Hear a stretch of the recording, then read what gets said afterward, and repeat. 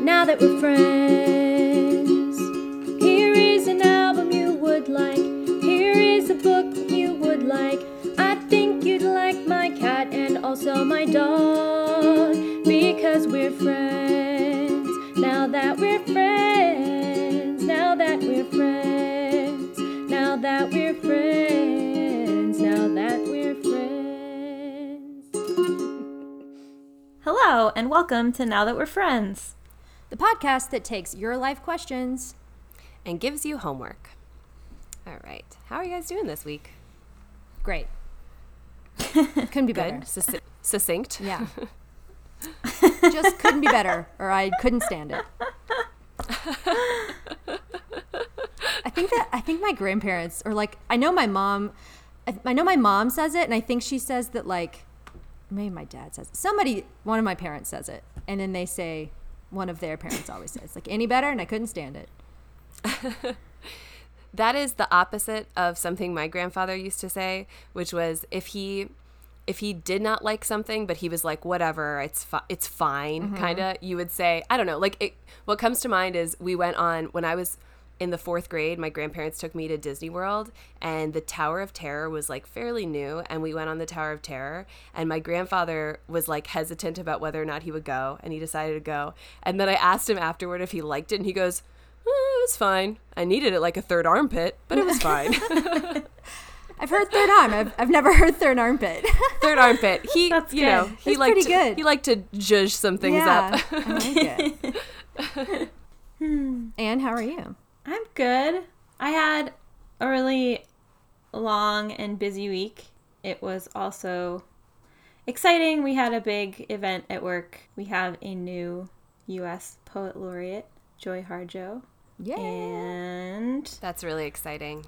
we celebrated her on Thursday night at the Library of Congress, and it was incredible. We had record crowds, like 700 people showed up. We had to turn people away for poetry, which felt incredible. Mm-hmm. That's really We cool. filled the auditorium plus 2 overflow rooms, plus people like left because there was no room left. It was great. It was powerful. She played her saxophone and her native flute, and so the whole reading was like a reading and a performance with her band. And as our first Native American Poet Laureate, it was just really powerful and moving. And To have it like at the seat of government, to have this like performance, this like Native American performance in a federal position, like a building of the federal government, is really, I like that a lot. I mean, it's huge. And it was just, people traveled from all over the country, people from her family, her native nation, and it was just like a big, important celebration. So it was a busy week, but it was really rewarding, and yay, Joy Harjo. It's awesome. I love her work. That is awesome. And then I took Friday off, and it was great. That's awesome. That's cool. Yeah. I had some might say equally important event. On Thursday. My dog and I got to meet an internet famous dog. Yes! And I was thrilled.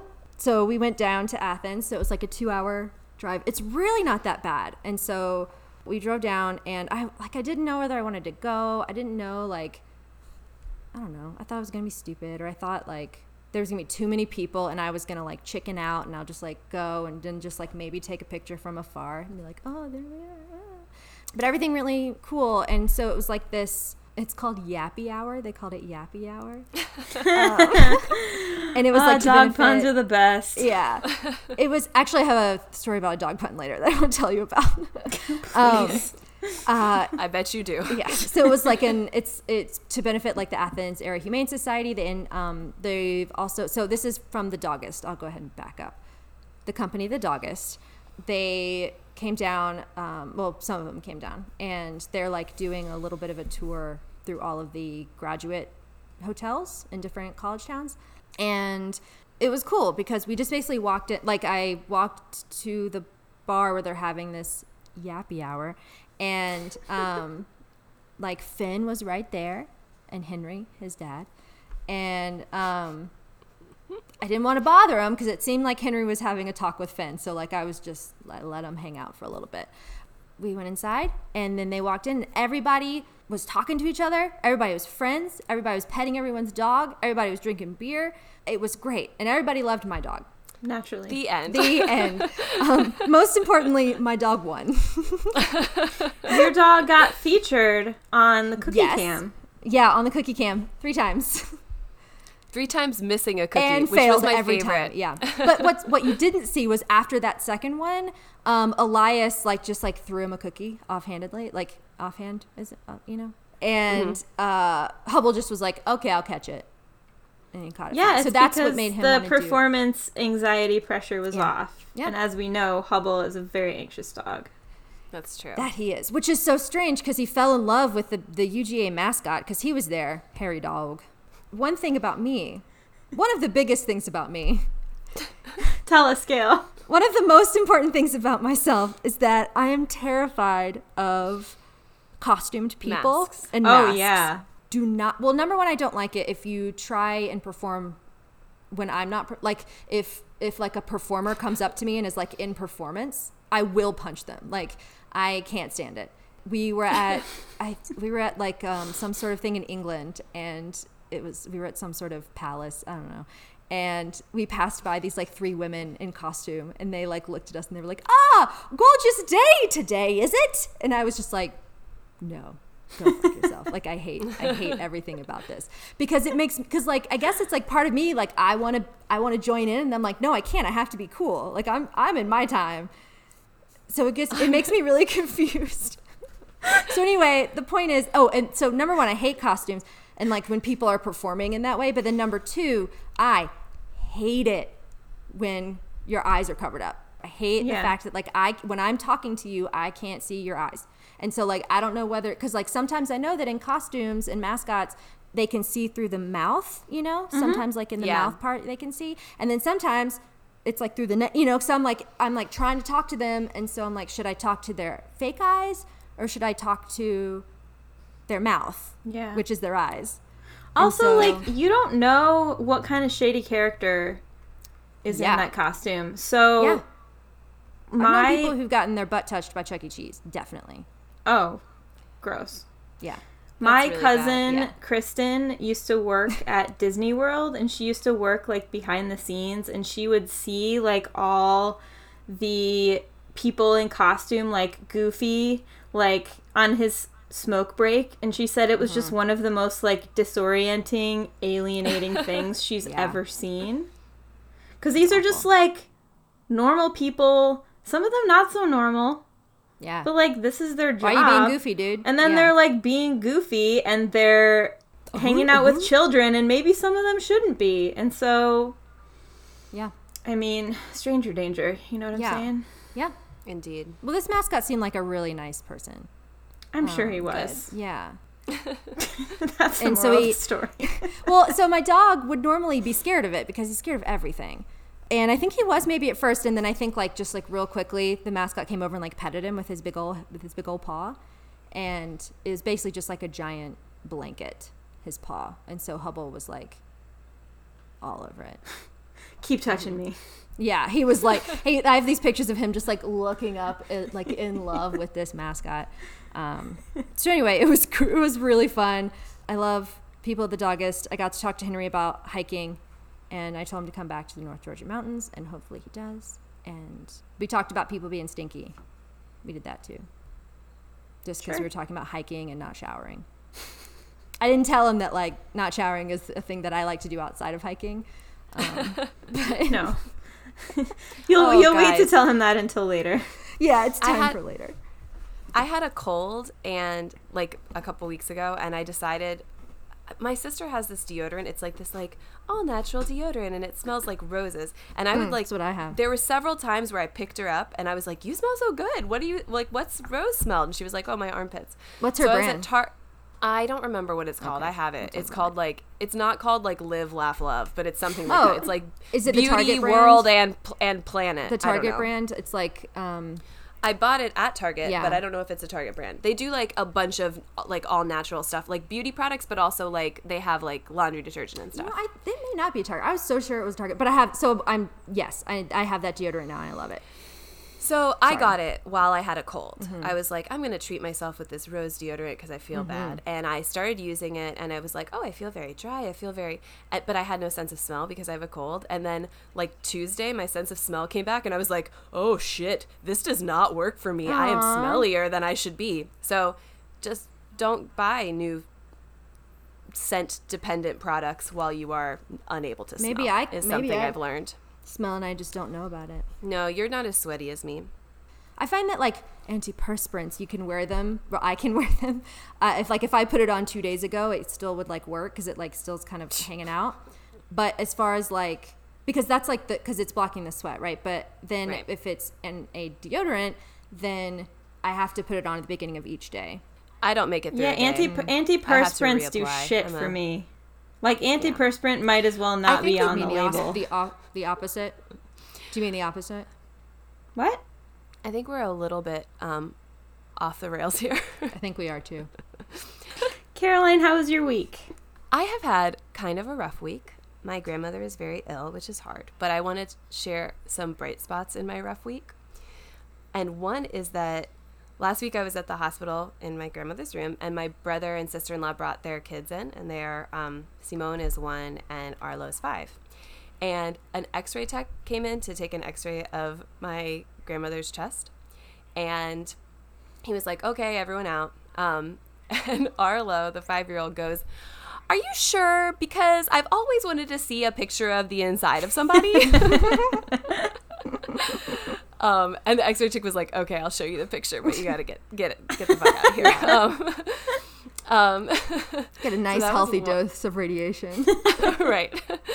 But also we walk out and his mom, my sister-in-law, Katie, is like, freaking psychopath. Like, and then my other bright spot is I'm teaching a workshop right now it's an ekphrastic poetry workshop, and it's just been so much fun, and people are really great and super into it. And one of my students has gotten obsessed. It's this guy, Danny. He's gotten obsessed with works of art that are cursed. And I had asked them to bring in an image to use for our in-class writing exercise, and then it was like a thing where I had them swap and then write something, and then they were passing it around to see what everyone had brought. And so his image gets passed all the way around, and then he's like, well, that's a cursed work of art. And then he sent to the group, he's like, here's a cursed song. And we're like, Danny, what song was it? Cut it out, man. I don't remember. I could look it up and tell you. Was it Gloomy Sunday? Right now. No, let me look real quick. I haven't listened to it yet. He recommended listening to it on headphones, so I would say maybe don't do it if it's cursed. You know what I'm saying? No, I'm not really. I don't believe in curses, so it's okay. Shit! Now that you said that, though. Say, hedge your bets, man. Yeah. Now, if we're in a sitcom, this episode's going downhill. Yeah. No, he didn't tell me the name of it. It just says curse. His email subject line is curse song. Listen at own risk. Great. He's being upfront. Yeah. There's a song that I really liked in high school. It was Gloomy Sunday, and Sarah McLachlan sang it. And it is an old song. And apparently it's a cursed song because everybody who's ever sung it and everybody who hears it, murders happen and suicides happen because of the song. It's kind of, it's pretty sad, but it's not that bad. It's just Sunday's gloomy. It kind of sucks, All right. Oh, boy. So, should we listen to our question for this week? Let's do it. Sweet. Hi, friends. I'm wondering if you can help me give my nephew a little bit of advice. I was telling him about this podcast, and he said he'd like some advice on going into high school. He's 13 years old. He's really wonderful. Of course, I'm a biased aunt, but he plays classical music on the piano. He does parkour, and he's an artist, and he'd just like some advice about high school. This is a really exciting one to answer. I love it. I love this question so much. Let's pick names for nephew and aunt. Our nephew can be named Tyler. Roger. Tyler. Or Roger. Tyler's good. Whatever. Nah, Roger doesn't sound like a 13-year-old. And Aunt Susie. Aw, it's Susie. I like that. Okay, cool. So, should we talk about Tyler's question? Well, Susie's question for Tyler a little bit? Yeah. I relate a lot to Susie and to Tyler because, one, I was like a sensitive, artsy 13-year-old, a little bit worried about high school. Mm-hmm. And now I am an aunt of sensitive, sweet boys. Yeah. So this just charmed me a lot. Yes, I feel very similarly.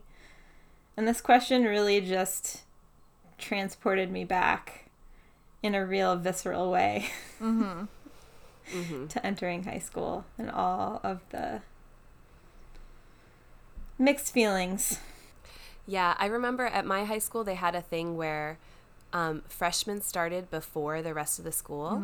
You know, on a Tuesday, freshmen went in and you had a day of just freshmen to kind of get comfortable. And then Wednesday, the whole like school with upperclassmen and everything. And I remember just feeling miserable because I was like, yeah, we're delaying it a day. Yeah. But then I'm going to be a freshman in high school with all these big people and it's going to be so scary. Yeah, we did that too. Yeah. And it was fine. Yeah. But I was just thinking how like each year of high school is so like you it's so different. Each like you are a different human being, even just biologically. You're a different human being every single year because like you're still a growing body and a growing brain and a growing human. And like what you need now is like how to deal with just this like freshman year. And then I don't know, it just seems like high school was just involved like such a big era of time. Yeah. You know? You're super dynamic at that point it's a very in time. good way to explain that. What kind of suggestions do we have for Tyler?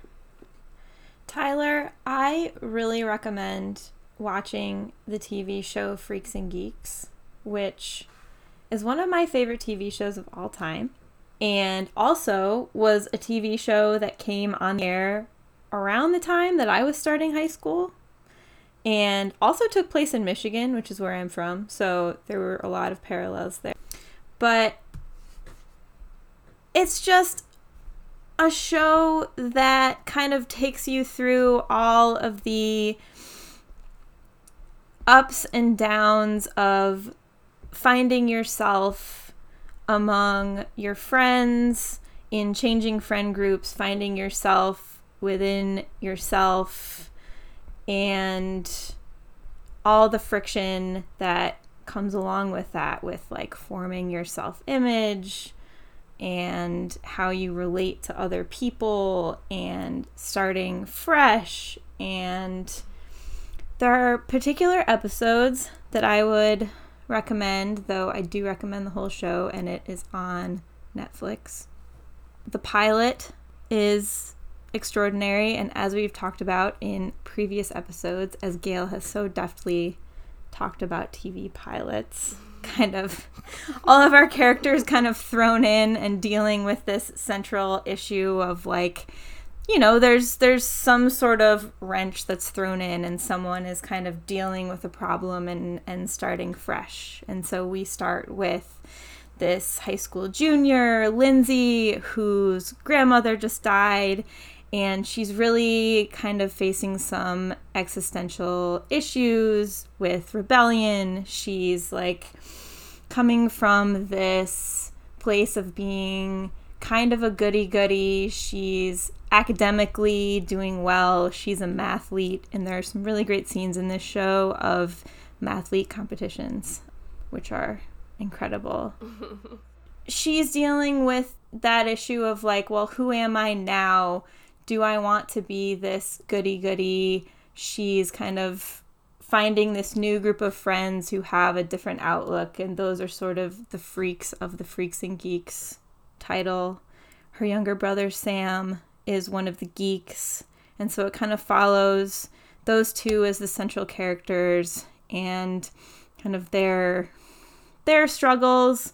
But you see them in this pilot kind of dealing with their own like awkwardness, and Lindsay decides not to be a mathlete anymore, and Sam decides to stand up to one of his bullies, and it's just this really great like beginning to this coming of age show about how difficult high school can be, but also like the friendships that you form and just how you sort of can come to terms with yourself and find some balance.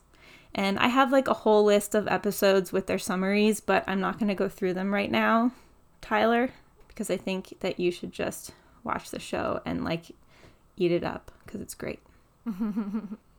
Yeah, I love that show too. And something that's so great about it is that the teenagers, the actors playing the teenagers are actual teenagers. Because usually when you see teen dramas or comedies, it's like the hottest high school you've ever seen in your life, where everyone's like perfectly coiffed and has like beautiful clothes, and and these look like actual real teenagers. The younger actors are actual teenagers, and the other ones are like 18, 19. Like they're just a bit older than, right? Well, like, the girl who plays Lindsay was 25. But I think the rest are like actual teenagers. Sorry, you can take that out. Yeah, they're No, that's okay. I think it's good to be accurate, but they are for the most part actually in that age range, and they look it and they very, very naturally act it, and so it feels more kind of true to life. Yeah. And what I also love is that the actors on the show, and this started airing in 1999, where you get to see some of the first kind of breakout roles from Seth Rogen and Busy Phillips and Martin Starr and Linda Cardellini. I mean, the list goes on. But yeah, John Daly, thank you. Oh, Sam. He's so cute.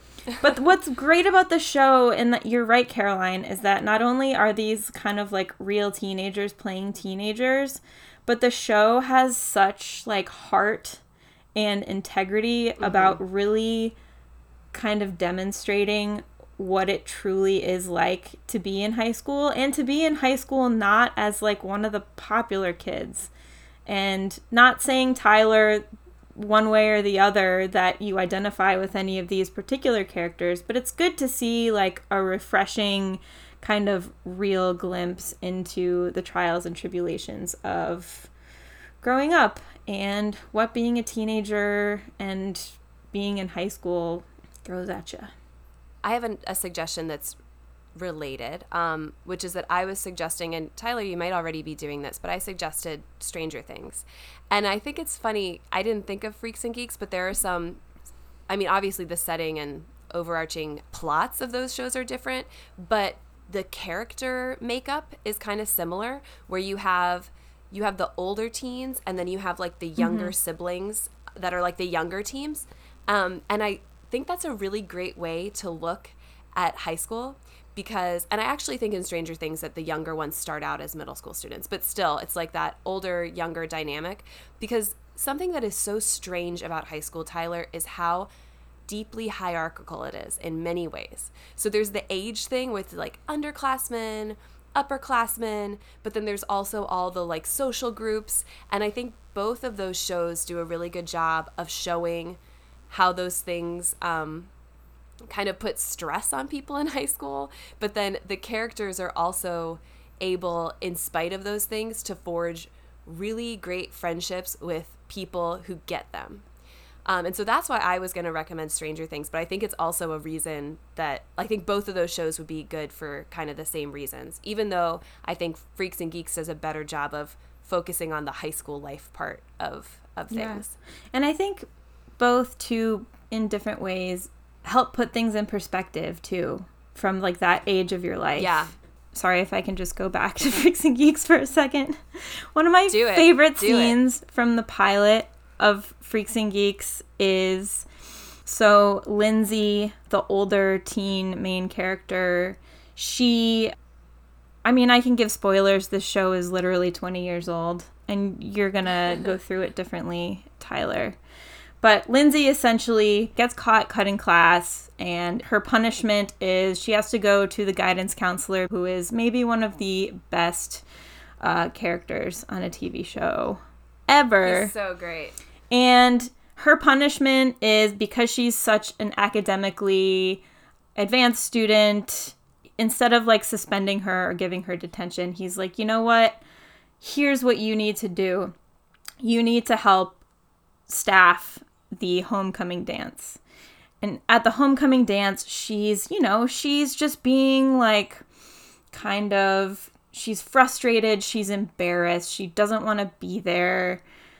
And Mr. Rosso turns to her and says, if the worst thing in your life is somebody makes you go to a dance, then I'd say you have a pretty good life. Like one of the quotes, and this sounds so dorky, but like that quote, and because I watched this in high school, put so much in perspective. Because it's just like, Tyler, high school is exciting and it's exhausting in so many ways. You also have to remember to put things in perspective. I had a teacher, he was the best teacher I had in high school, and I had some really good ones, but Mr. Sando was like a top-notch teacher, and I had him for AP American History and then AP Economics. And in AP American History, it was my junior year, and the test felt really, really hard.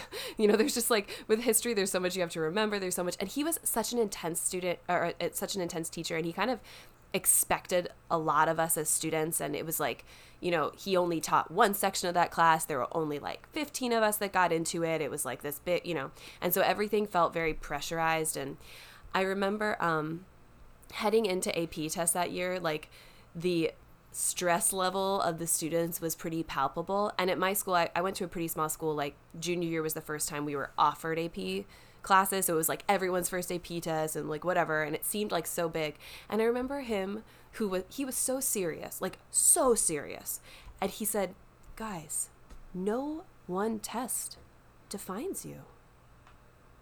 No matter what happens, you're still gonna be you, and it's okay. And I was like, well, if he's saying it, then it must be true. Because up till this point, I've thought that I would be a huge disappointment if I failed this test, because Mr. Sando had put so much work into me, and he was like, it's just a test. It's okay. So yeah, remember those things. That's great. Yeah, and I think, it's something I've been thinking about. Really what this has just made me do is go back to my high school years, which I know this you did too. I blocked out so much of high school. I don't have a memory of it because it was not good. And so I'm having a hard time kind of like trying to remember things that happened in it and like what helped me.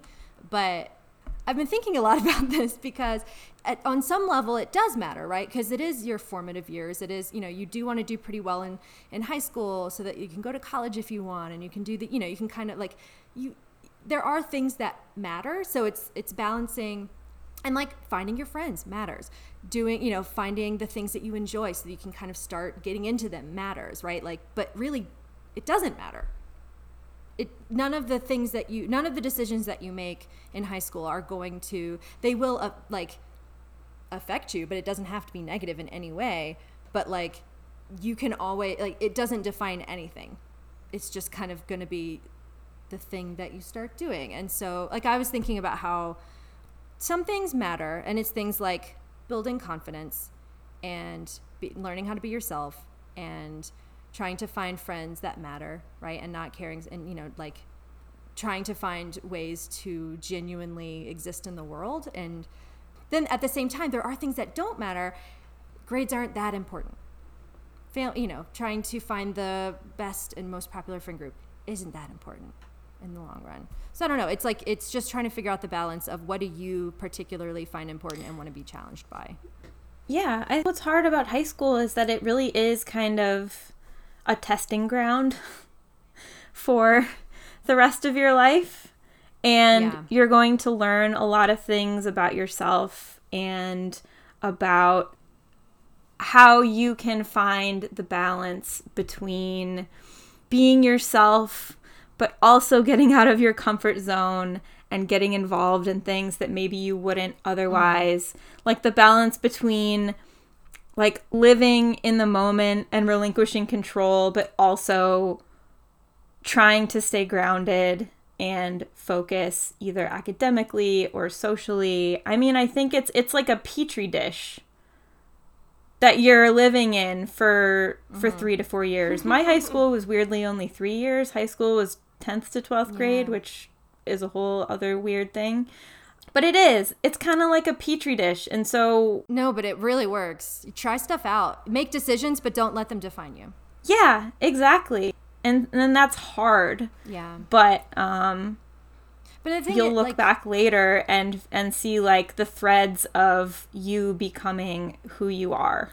I have a poem for Tyler that kind of gets at the things you guys are talking about right now. This is a poem I know we all really love. It's Elizabeth Bishop's In the Waiting Room. Boo, Bishop. I'm just kidding. I love her. We love Liz Bish. Liz Bop, Bis Bop. Sorry, take that out. So the speaker in this poem is reflecting on a time when she's actually 7 years old, which like is the age of reason and like becoming aware of things. But I actually think your teenage years are kind of another step of that, where you're just kind of thinking yourself as like a person in the world, like you're growing, you're like kind of coming of age, and you're like, who am I going to be? And the truth is that will continue to be super dynamic as you get older. But it feels in high school like, oh, I've got to define who I am. And in certain ways, you know, that's an important like developmental stage. At that age, you are kind of figuring out who you are. But this poem is kind of about, in some ways, kind of about coming to terms with being a person in the world. Mm-hmm. And so I'll go ahead and read this to you. In the Waiting Room. In Worcester, Massachusetts, I went with Aunt Consuelo to keep her dentist appointment and sat and waited for her in the dentist's waiting room. It was winter. It got dark early. The waiting room was full of grown-up people, Arctics and overcoats, lamps and magazines. My aunt was inside what seemed like a long time, and while I waited, I read the National Geographic. I could read, and carefully studied the photographs. The inside of a volcano, black and full of ashes. Then it was spilling over in rivulets of fire. Osa and Martin Johnson dressed in riding breeches, laced boots, and pith helmets. A dead man slung on a pole. Long pig, the caption said. Babies with pointed heads wound round and round with string. Black naked women with necks wound round and round with wire, like the necks of light bulbs. Their breasts were horrifying. I read it right straight through. I was too shy to stop. And then I looked at the cover, the yellow margins, the date. Suddenly from inside came an O of pain, Aunt Consuela's voice, not very loud or long. I wasn't at all surprised. Even then I knew she was a foolish, timid woman. I might have been embarrassed, but I wasn't. What took me completely by surprise was that it was me, my voice in my mouth. Without thinking at all, I was my foolish aunt. We were falling, our eyes glued to the cover of the National Geographic, February 1918. I said to myself, 3 days and you'll be 7 years old. I was saying it to stop the sensation of falling off the round, turning world into cold, blue-black space. But I felt, you are an I, you are an Elizabeth, you are one of them. Why should you be one too? I scarcely dared to look to see what it was I was. I gave a sidelong glance. I couldn't look any higher, at shadowy gray knees, trousers and skirts and boots and different pairs of hands lying under the lamps. I knew that nothing stranger had ever happened, that nothing stranger could ever happen. Why should I be my aunt or me or anyone? What similarities, boots, hands, the family voice I felt in my throat, or even the National Geographic and those awful hanging breasts, held us all together or made us all just one? How? I didn't know any word for it. How unlikely.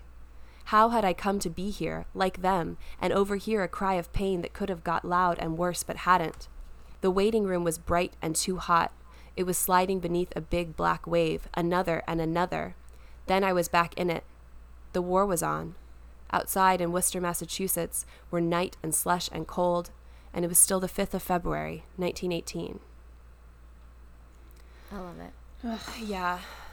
I love that poem so much, but I think like what it really captures, Tyler, that I think you might experience is that what we go through in these like big developmental stages is like the most normal thing that everyone goes through, but when it's happening to you, it doesn't feel normal. It feels so weird and so specific and so big and sometimes very hard or disorienting.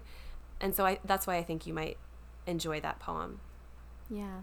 Well, you are kind of looking how to define yourself. And I think one of the good things about high schools these days is that they tend to have all these different groups that are a part of the school that you can have that I didn't have when I was in high school.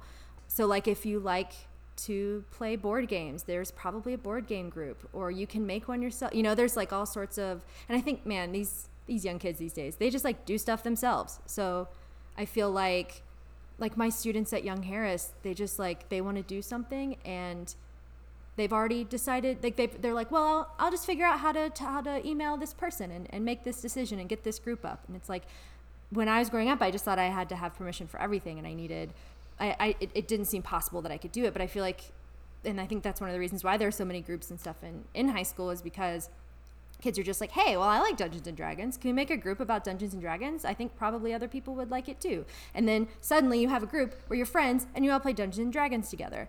And I think that's really fun. And it's not just about games, but you could, there's something that you think is important. I'm sure there's, all sorts of other kinds of groups. Yeah, like parkour or orchestra or art. Right. Yeah. Right. And so, but it's fun to look for things that can help you figure out who you are, but then it's also really hard because, like, I think capitalism and branding has been in the last 10 years has really dug a hole into identity and like who we think we are. We have this thought that, that like liking Star Wars, or that wearing a franchise's shirt or wearing franchise, like having a lot of the franchise stuff tends to will help us figure out what our identities are. And then it does really help because it kind of helps you find often like-minded people. But then it's also, I don't know, it's also something that I tend to resist because I'm like, oh man, just liking things and having interest isn't that's not your personality. Who you are is something way beyond that. But having those interests can help you figure out who you are. And it's a starting point. Yeah. It's also like a way to keep a focus when there's all this other superficial stuff that's happening, all of this kind of mind games and politics that can go on that seem really important, but it's really all about you being as genuine as possible. And if you are being genuine, then you're going to be happy and you're going to feel fulfilled, even if you happen to not be in the group that is deemed most important or most popular. Or I basically kind of was led into thinking that I should never be in band or shouldn't, be in an orchestra or anything like that, because it's something that I was told that only nerds did, and that it's social suicide if you wanted to do that. Turns out it's just it's not. Number one, not even in my high school it wasn't. But then also I would have been so much happier if I'd have just let myself enjoy playing musical instruments in high school and and not cared so much about how it looked or how I felt. But if I just kind of went with my interests and decided to join band, I would be so much happier than if I than trying to be a part of another kind of group that I didn't really feel like I jived with. So go with the thing that you jive with. Yeah. Navigating that is so hard. It really is.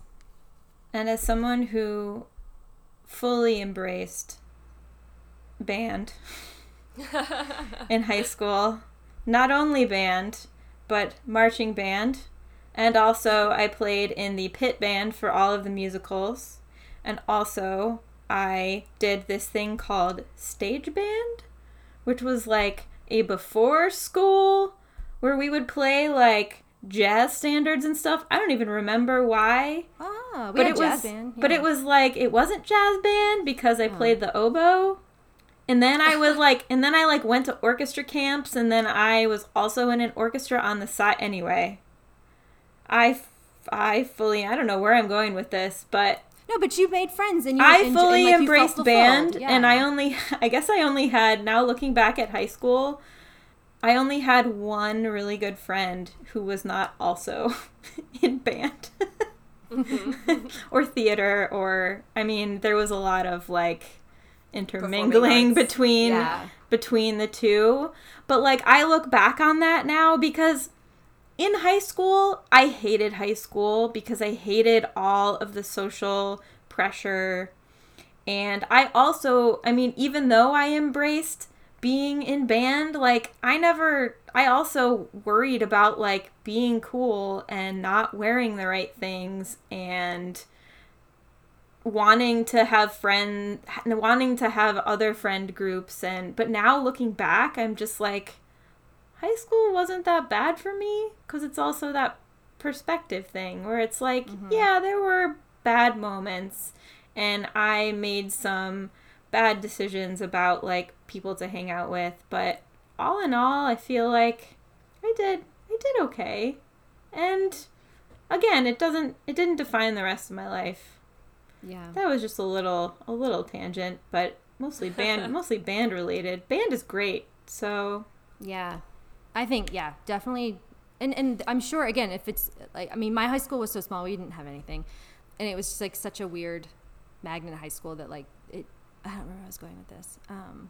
Yeah, join band. I don't know. I'm sorry. The one thing I am saying is that, like, there's a lot of, like, there's this idea of, like, it doesn't matter.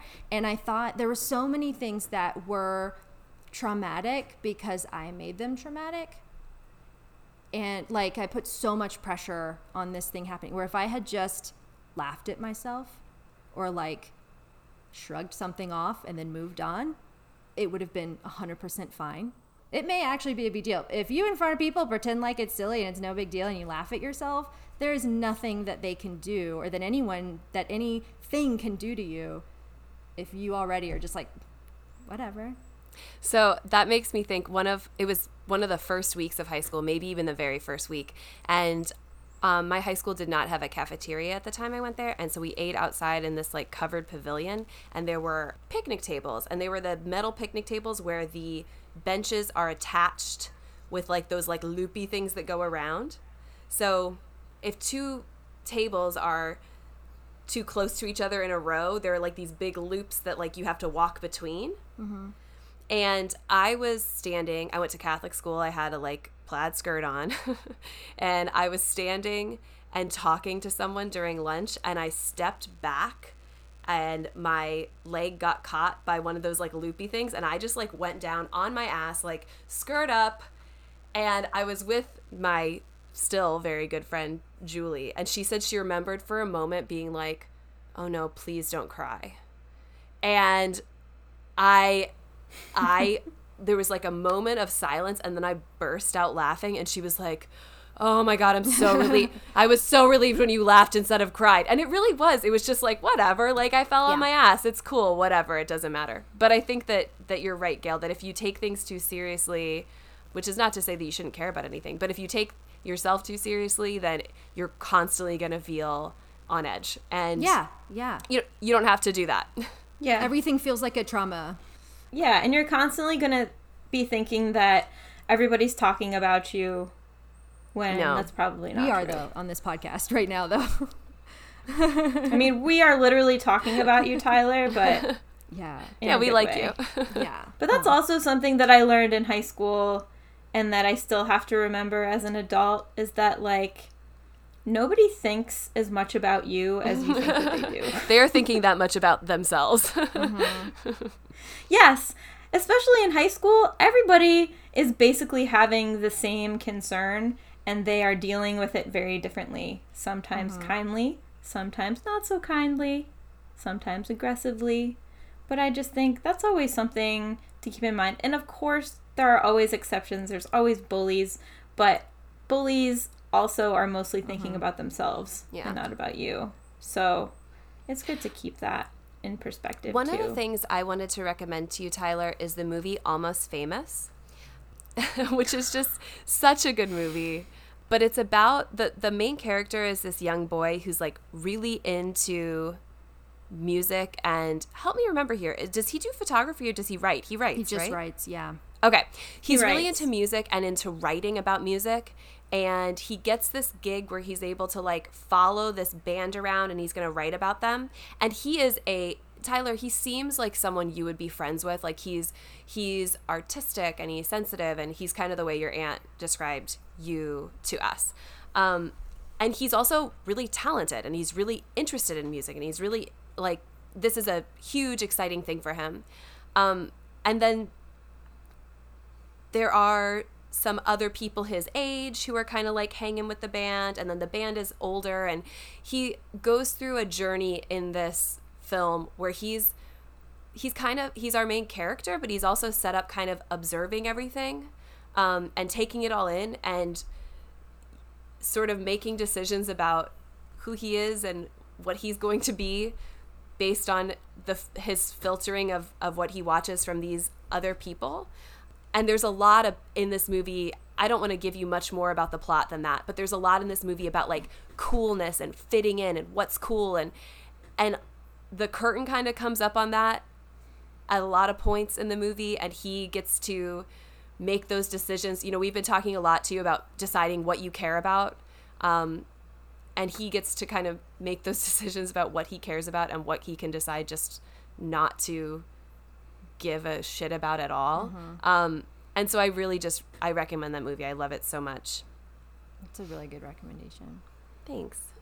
Mine is a little bit, so I don't know how much I recommend this. I mean, I recommend it in like the theoretical abstract sense, but Tyler, I think you might be a little too young for it. As the mom of this podcast, I'm going to go ahead and make that decision. But Tyler, I think you're too young for this. However, I think the lessons that you can learn from this, and maybe just for me talking about it, will help a little bit. But I somewhat recommend the show Sex Education on Netflix. I thought about that too, Gail. Yeah. I don't think he's too young. He's 14. Yeah, he's going into high school. Gail. Gillian Anderson will not let her 13-year-old sons watch her show. I'll tell you that. Well, I'm a cooler mom than Gillian Anderson. Well, all right, cool continue, moms Gail. don't have cool kids. Let me tell you that. Go ahead, Gail. That's a rated R. That's a rated R show. I'm just going and say that. The first scene is sex. Literally the first scene is of sex. Yeah. I think some kids are old enough for rated R movies at 14 and some are not, and so that's a decision for Tyler and his mom. Exactly. Yeah. However, I don't feel as an adult that I want to specifically recommend it to Tyler so that Tyler feels like he has to see it. Mm-hmm. He can make that decision. But it's there if he wants to. Right. I mean, I feel a little bit too young for this show. I'll tell you that. And maybe Aunt Susie, you can help us decide if this is appropriate for Tyler or not. Yeah. Yeah. So Sex Education, so much of it is mostly about Otis Milburn, who is, I think, probably 16, right? I think he's going into their like 15, 16, 17-year-old high school. And he's certainly like not at the top of the social food chain. He, is kind of awkward. He doesn't really know how to talk to people. His best friend Eric is similarly geeky and is gay, and so gets a lot of bullying from that. And so like it's dealing with kind of their environment in school, but then also Otis's mom, and this is kind of where the Sex Education comes in, is that Otis's mom, Gillian Anderson, is like a renowned sex therapist and sex doctor. So like their house is just filled with all of this sex stuff, and it seems like she'd be really cool, and she's just so open to talking about sex, and it's so great, but like she's still his mom, so like she's still totally embarrassing to him. But then like watching them go through that and like how their relationship stays pretty intact, I think and like watching them work through it, I think it's really good to see as someone going into high school. But then also I think overall the show just shows how anxious and how insecure everybody is about themselves, how they present. And then of course here it's like focused a little bit more on like their identity or their who they are, which is identity, their role, how important, like the importance of sex, or what their kind of roles are in sex, or how how they like it or whatever. And so a lot of people are just really insecure and they don't talk about it. But then these things, the way that the show works is that it goes through all of these different people in high school, and even some of the adults in the show, but it goes through each of their kind of backgrounds or their points of views, and you get to see how deeply insecure or how much they are not totally certain about what they're doing or how they feel about themselves. And they'll go through like the popular jock, and turns out like he has all of these issues that he's trying to deal with, and he has anxiety that he's been going through for years and years and years,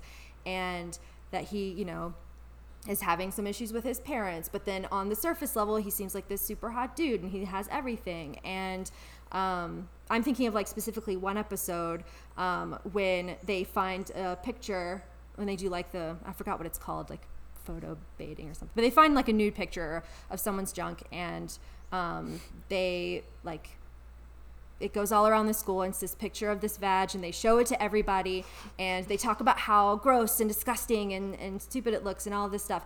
And even as an adult, you're like, I don't know, this doesn't feel right. Looks like a normal vagina to me. We could probably take this part out, but like, you know, like the picture goes around and you don't really know what the issue is, but everyone's making fun of it. Everyone's just like, man, this is so stupid, I hate it.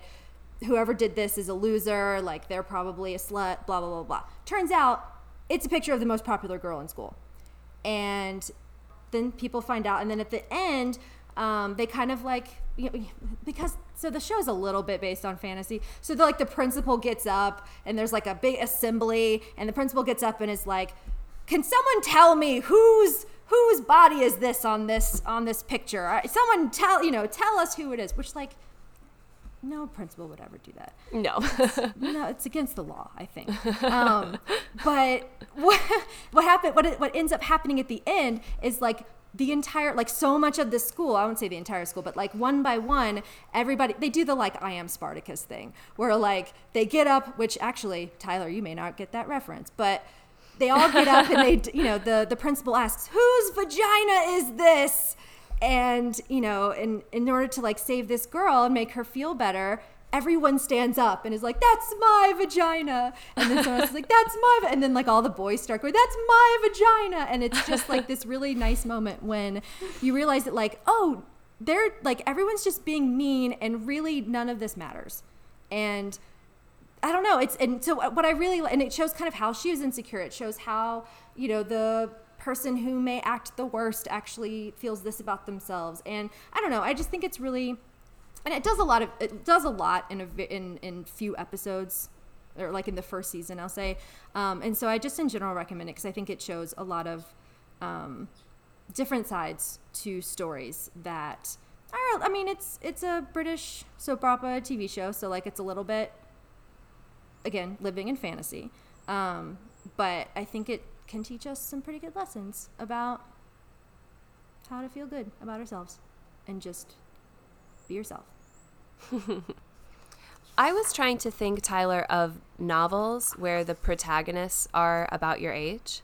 And the one that I thought of that I really, really love, it's one of my favorite books, is The Adventures of Cavalier and Clay by Michael Chabon. And it's just, I don't want to tell you too much about it because I just really, really want you to read it. It'll truly break my heart if you don't. But it's about two cousins who are about 14, 15 years old, and one has recently emigrated to the U.S., and they're living in New York, and they're super into comic books. They go to the World's Fair together. They're like friends and collaborators, and also at times a little bit like rivals, and they're just sweet, thoughtful characters that I think you might connect with, and it's just such a great, fun, like expansive story. I love it so much. I love that book so much. Mm-hmm. Yeah, it's one of my favorite books. Oh, I do have a quote to share from that. I almost forgot. In the immemorial style of young men under pressure, they decided to lie down for a while and waste time. Which I think is just so great because that's a lot of what you're doing in high school is everything feels super pressurized, but then also you do a lot of nothing and a lot of time wasting, and that's like what you're afforded in your youth. So I think you'd really like that book, and I wanted to share that quote from it. I was also trying to think of books and movies. I came up more with movies than literature, with characters similarly like you, Caroline, of a similar age as Tyler. And one of my favorite sort of that features actually for teenage boys who the summer before they go into high school is Stand By Me, which is based on a novella by Stephen King called The Body. I looked up the rating of the movie. It is rated R, but several critics have said that it's an R-rated movie that's actually a PG-13 movie, so take that as you will. I think the reason it's rated R is because the premise of the movie is them trying to find a dead body of one of their own. Right. Another high school boy. Yeah. Well, and there's a lot of They say a lot of shit too that like it's not just like language that they like the what is it situational Like adult situations. adult situations, yes. Ultimately, so it begins with Richard Dreyfuss, who Loved that Dreyfuss. Yeah. I love. Mr. Just star of our hearts from the 80s, really. Yeah. Looking back at this summer with his best friends and how they were all kind of grappling with starting high school and how they would basically all be going separate ways academically and maybe socially. They all came again from different backgrounds. Gordy, who's kind of the main character, Richard Dreyfuss's character when he's young, played by Will Wheaton, who's also a sweet boy. I just want to put that out there. So it's like their last summer together before they go to high school, and high school is already like weighing on their minds. And Gordy is sort of the intellectual of the bunch and knows that, you know, they're not going to have classes together. And some of them are troublemakers, like his friend Chris, played by River Phoenix. Rest in peace. These are all actors that you probably don't know, Tyler. But that's okay. No, but they're real touchstones of our youth, though. Yeah, I mean, Corey Feldman and Jerry O'Connell in his very first acting role ever. Ask Aunt Susie about them. Yes, ask your Aunt Susie. So the moral of the story here, or the moral of my story here in watching Stand By Me, is that it is a really powerful story of teenage bonding and kind of grappling with your life changing as you grow up, and maybe your friends won't be your friends forever, but kind of living in the moment with some of that heaviness of looking towards the future.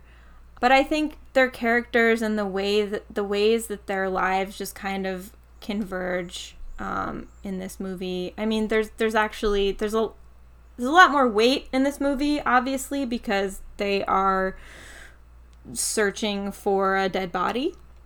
Don't do that when you're don't friends. do that.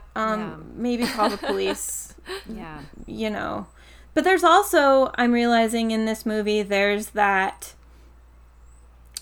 younger versus older teenager perspective, because then Kiefer Sutherland is also in this movie as one of the older kind of troublemakers, and there's some rifts there between the older and younger teenagers. But I think, Tyler, you should watch Stand By Me. It's just a really great movie for kind of coming of age as a teenager and kind of figuring out who you are, who your friends are, and the things that may change and the things that stay the same. That's great, Anne. That's so good. Thank you. Really I awesome. love that movie. It remains one of my all-time favorite movies. Yeah. We all watched it together when you guys lived on, not Cherry Street. Where did you live? Chestnut Street. Did we really? Yeah, Aw, we did. I love that. Yeah. Well, I have a poem here Nice. that you might like, Tyler. And I think actually my two friends, Anne and Caroline, might like it as well because it references Catholic school. Nice. Oh boy. Except, sorry, Anne, it features a horn and not a reed instrument. I just Oh wanna my gosh. apologize. I want to okay. tell you, I think I maybe texted you guys this, but my husband Phil is a sailing coach, and the other day he was getting ready to leave for work, and he kept talking about this wind instrument, which like I was sleepy, so I was like, why does he freaking need an oboe? Like, what is he talking about? And he meant like an instrument that measures the wind for sailing. It's like, please, when you say wind instrument, I'm like Clarinet Town, USA. You gotta be more clear. Yeah. You should really I be would call like it a wind Oboe Town, apparatus. USA. Whatever. Clarinet Town, USA. Population, Caroline. Yeah. So this poem is called At Last the New Arriving, and it's by Gabrielle Calvacaresi. Like the horn you played in Catholic school, the city will open its mouth and cry out. Don't worry about nothing, don't mean no thing. It will leave you stunned as a fighter with his eyes swelled shut who's told he won the whole damn purse. It will feel better than any floor that's risen up to meet you. It will rise like Easter bread, golden and familiar in your grandmother's hands. She'll come back, heaven having been too far from home to hold her. Oh, it will be beautiful. Every girl will ask you to dance, and the boys won't kill you for it. Shake your head. Dance until your bones clatter. What a prize you are. What a lucky sack of stars. Oh, Right? So I just wanted to tell Tyler that you are such a prize. You are a lucky sack of stars. And That's a killer ending. yeah, well, I read the ending and I went, Anne's going to love that ending. yeah. I'm a sucker. Yeah. It's this feeling of arrival, and it's this feeling of everything kind of going the way that you want it to, or the way that it should be. Like, it's almost kind of this, it's fantastical, right? But like, it's thinking about really how beautiful things could be, which then I think clarifies how beautiful things are right now. I don't know. I like it. You sucky sack of stars. That's how I am. Tyler, you are not sucky. You lucky sack of stars, you. That is a beautiful poem. That is. I also have a poem I would like to read. Nice. That's Me okay. too, after you. Awesome. Poem Corner. I have a poem by Mary Ruefle, who is Great. just one of my favorite poets She's amazing. of all time. And it is called The Hand. The teacher asks a question. You know the answer. You suspect you are the only one in the classroom who knows the answer, because the person in question is yourself, and on that you are the greatest living authority. But you don't raise your hand. You raise the top of your desk and take out an apple. You look out the window. You don't raise your hand, and there is some essential beauty in your fingers, which aren't even drumming, but lie flat and peaceful. The teacher repeats the question. Outside the window, on an overhanging branch, a robin is ruffling its feathers, and spring is in the air. That's beautiful. What a well-chosen poem, Anne Holmes. Oh, why thank you, Gail. I just think you are the living authority on yourself, and you don't have to prove that to anyone, Tyler. That's beautiful. My poem, I was thinking a little bit, well, I wanted to suggest a book to you because when I first read this book, I had a brother-in-law. I still have him, but he's older now. But at the time, he was a teenager, high school student, and I read this book, and he's a very thoughtful, artistic guy, and I wanted to give him a book of poetry, and I gave him this book of poetry because I thought it was great for kind of that age. And it's the first 4 books of Samson Starkweather by Samson Starkweather. And it's like a big, thick volume, and it has 4 different books in it. And they're all quite different. There's King of the Forest, and La La La, and The Waters, and then also self-help poems. And I think you would like this whole book, but I found one poem that I wanted to share with you. So Samson's work is really, he's so good at writing about pop culture in a way that doesn't feel stupid. Like, very often if I read like brand names in poems or things like that, I'm just like, ugh, like I just have this visceral reaction to it, because it often feels like very weirdly chosen. Like, it's a time where you're super aware of the poet, like, constructing things. But Samson's work is super laden with, like, pop culture, and it's not, it's so intrinsic to what's happening in the poem that it's not this, like, popping out moment, and it doesn't feel stupid. But then I was looking for which specific poem to read to you, and I found this one, which I'll read, and then I'll tell you why I think you'll like it. It's from Self-Help Poems. The poems in that book are not named, so there's no title here. When I was little, everything hurt. Not like it hurts now. Not like spikes or iron lodged in my skin. It was more like the opposite of a kite, a premonition, like déjà vu before you've learned the word, like finding your Christmas presents in the closet. Whenever I felt cheated or disappointed, my dad would say, "That's life in the big city." He said it with a kind of glee that made me want to punch him. But even coming from bumfuck North Carolina, I knew when I grew up, I'd live in that city. And what I love about that poem is I think it captures something that's so true when you're a teenager, which is that you start to feel grown in a way, and in some ways you are, you know? But in other ways you're not. So you're in this middle space, which is hard. Like, high school is very hard because adolescence is a time of transition, and any time of transition is difficult. And so you're you're totally in flux. Your body's changing. Like you said, Gail, each year is different. Like freshman, sophomore, there's so much flux in your life, which is unsettling. But also you're starting to feel grown, and like you're starting to know who you are and what you want, and the adults in your life are just out of like both truth and like necessity, and maybe forgetting what it's like to feel like a teenager, are still treating you like you're not grown, because in many ways you really aren't. But that tension of like, I know what I want, Dad. You don't know anything about me. I just think that Samson gets at that in such a great and like quiet way in that poem. So yeah, so I hope you like that poem, and I hope you like all 4 of the first books of Samson's Starkweather. I realized that everything that I have recommended, other than the Mary Ruefle poem, is either filmed or set in the 1980s, and I'm wondering why that is. I guess it's just the movies I grew up with and the shows that I grew up with, though Freaks and Geeks just happened to take place in the 1980s. That's also like when teenagerhood became, I mean, I know like they say like the 40s and 50s is when they started to like create the teenager, but like 80s is when John Hughes films happened. The 80s That's is true. like when malls happened, that's like, it's such the like year of the teenager. And that's like, I was looking up stuff about sex education, and it's like so much of it is, it's like an updated John Hughes film. And I was like, that's a really good point. I didn't think about that. Yeah, and even watching Sex Education, I was like, when is this supposed to be set? Because in some ways it's like the future, and in some ways it's like very 1980s. You don't know what the heck is going on as far as, so it's like really playing on that 80s nostalgia. Yeah.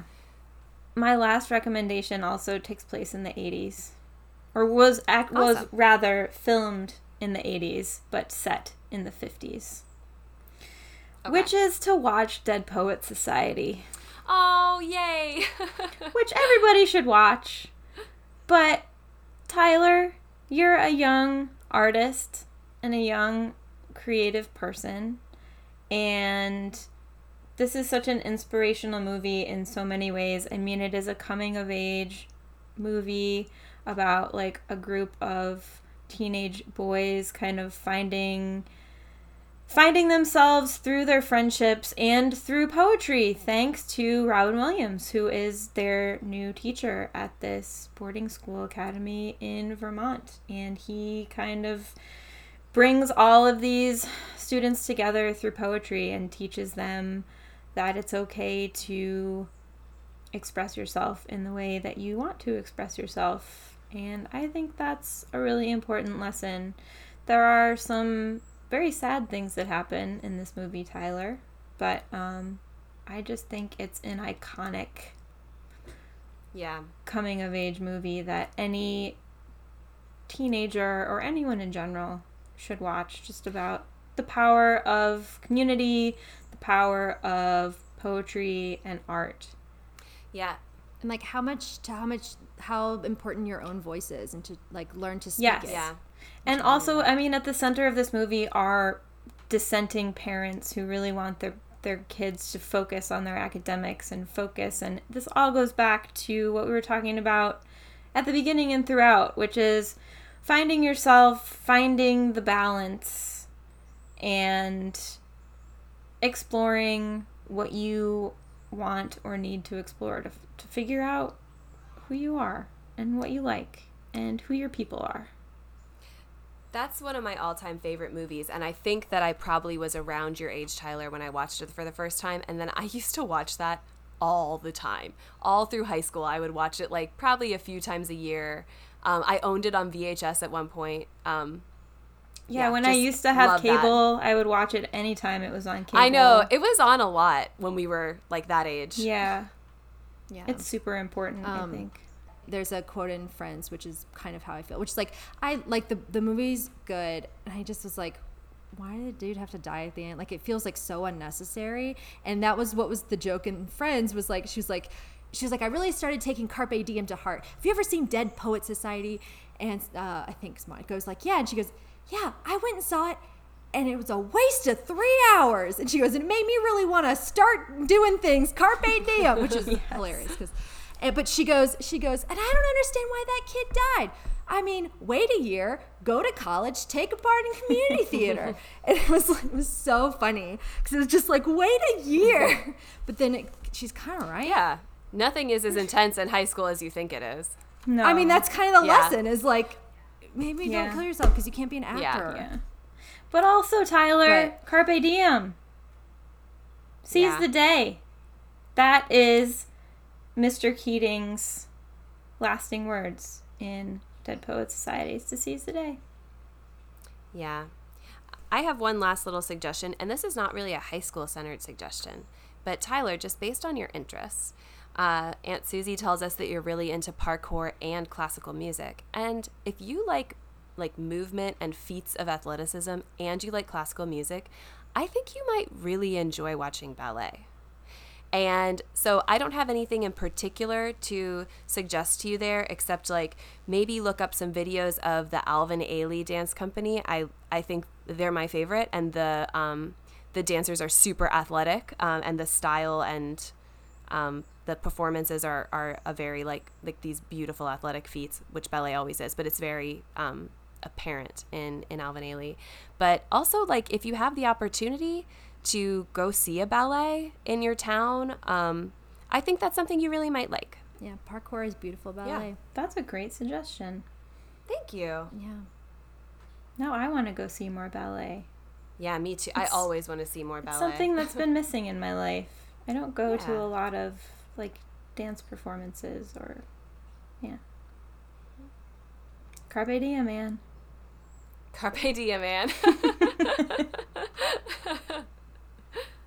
Does anyone have a last thing to say? Well, this is something my mom always says, in terms of prepping for tests, because my mom was both a math teacher of high school, and she still tutors math, so like she still gets a lot of high school students. And it is, don't just study the night before. Get up early and do problems in the morning too. Freshen your brain, and you get ready and eat an egg sandwich for breakfast. Yeah. That's it. Very specific words to live by, Tyler. Yep. That's good practical Tyler, I'm gonna give you my advice, mom's though, number. too, for high It school. Like, you have to get up super early, eat breakfast. Eat breakfast, Tyler. Eat breakfast. Please. And if you gotta drink coffee, put some cocoa in that coffee. Before you Carpe Diem, eat some breakfast. And eat don't eat cereal every day. You can have cereal if you want. I'm not telling you don't eat cereal ever. But like, Protein. get you a good, egg sandwich. My mom, it was a very special thing in my life because I do not eat breakfast. And so like before the SATs, before soccer camp, like things that I would go all day and play soccer, before big tests, my mom would make me have an egg sandwich. And those 4 days in my life, I felt like a normal human being, and I wasn't a mess of caffeinated anxiety. And man, it really works. You feel like a good human. You got to eat, and you got to get stuff in your brain. You got to get those nutrients in your brain so that you develop that brain, you grow, and then you get out of high school and you do the dang thing. Keep carpe in that diem. Yeah. All right, Tyler. Best of luck, we friend. wish you the You're best. You're gonna be great. You're You gonna lucky be sack great. of stars. Yeah.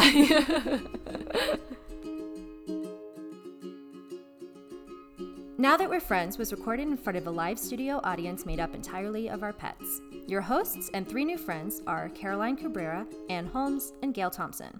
Our producer is Lisanne Power to the People Ramos. Our theme music is provided by Gail Thompson. Now That We're Friends is an O Miami production. If you want to ask us for advice to receive our recommendations, you can send a voice memo or written email to newfriend@omiami.org. You can also follow us on Facebook at Now That We're Friends and on Twitter and Instagram at NTWF Podcast.